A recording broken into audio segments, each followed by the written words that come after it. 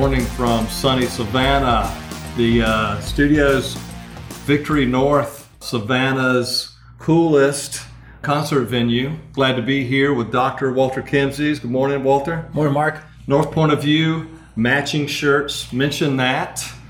You get, 2 drinks on Friday? 2 drinks on Friday. At the Savoy. And the tacos on Tuesday. Okay. Right.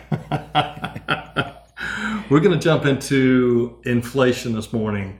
A lot of talk. Maybe a month ago, there was an article that you and I sort of called out that they were saying the Fed wasn't going to raise rates for another year and a half. And you sort of said, that's a long way off to speculate. Well, we got some news today. Maybe the temporary is not temporary on inflation. Mm-hmm. A lot of data. First, big picture cost being passed on now to the consumer. There's got to be a push for increased pricing. There's got to be some inflation sort of in the mix at this point.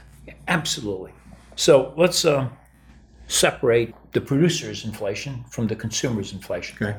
So for the consumer, if you take out energy and food, because those are very volatile things, the inflation is running about 5.5% for the last couple of months. And it's actually ticked down a little bit. Unfortunately, I don't really like looking at inflation without food and energy. And it's not the energy part, but the one segment of the consumer world where you're seeing consistent inflation is in food. Right. You know, I used to spend $50 to get about 4 bags of groceries at Kroger's. And now for $50, I get 2 bags. You know, I just have to do it that way. Get a half a bag of Whole Foods. Exactly. Sorry about that. If you're lucky. So on the consumer side, we're seeing 5.5%. On the producer side, just on commodities alone, their inflation rate is up 20% over last year. Their producer price index 20% higher today compared to last year. Now, that does not include labor. Labor costs are rising at a much faster rate than they did before. Right. Wages, the last data I saw said 5%, but if I talk to the guys who run supply chains, they laugh at that. They say, no way. We're looking at the distribution center workers who a year and a half ago were paid $12 an hour, now getting over $20 an hour. Yeah.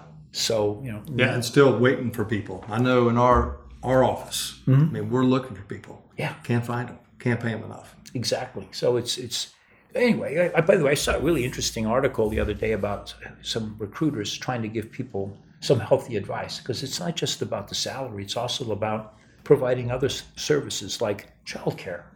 You know, make the employee's life a little easier for them to be able to come to work. Yeah, you got to get bennies. You got the safety issue. I know that's been in the paper too. Oh, a lot. Yeah. So, yeah.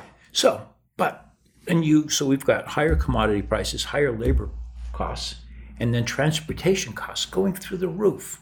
Truck rates are much higher. We have a shortage of truck drivers. You can see in the monthly data that the tender rejection rate continues to be really high. And on the main routes, by tender rejection rate, I mean, I'm referring to those contracts you have with 2 or 3 truck providers, service providers, and you tender a contract to them and all 3 say nay. You know, go to the spot market. And the rejection rates are running north of 25% in most of the main truck lane markets in the U.S. So truck costs are higher. The railroads are charging more. They've got surcharges for congestion. And the ocean carriers just come up with one surcharge after another.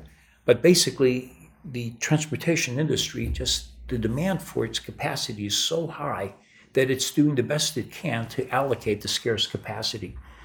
And the reason the whole inflation issue matters, especially to people who manage supply chains and therefore distribution centers, is that at some point you have to pass that cost on. Sure. But if you're the only one who raises your prices, then you lose a sale to somebody else. And it's already tough because store shelves that run empty, and we know inventories are low. We just talked about that the other day. If I can't buy brand X toilet paper, but brand Y is available, I'll go buy it. Yeah, I saw some information, you probably saw it too, that profit margins are being squeezed currently. Yeah, very heavily. So, because of this, yeah. So you need to raise your price and risk losing market share.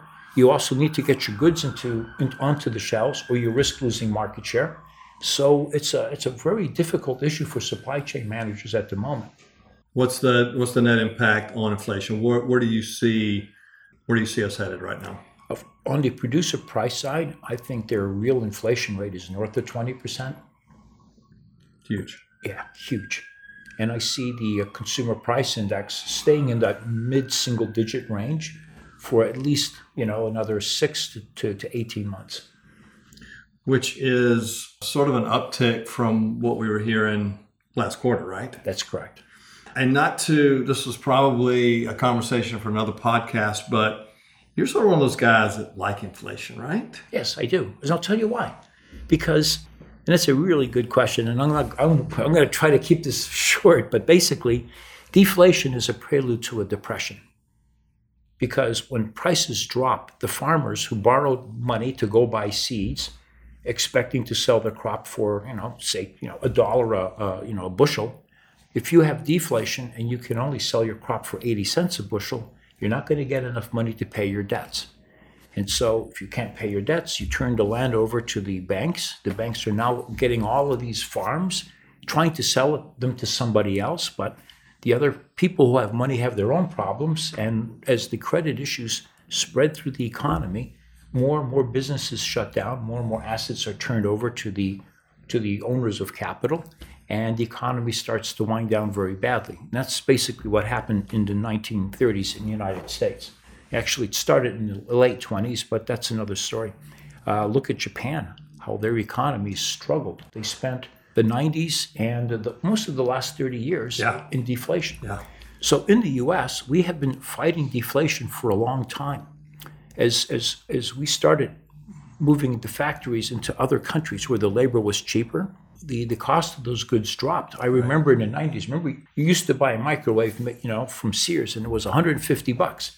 By the time you got to the middle 2000s, 2005 or so, you could walk into a store, a Target, and buy the same microwave for $20. And so that's structural. Microwave for $20. It was a crappy microwave. I'm not putting that one in my house. Anyway, I get your point. Exactly. I didn't say it was a good one, right? No, you did not. So basically, we've been fighting structural deflation for a long time.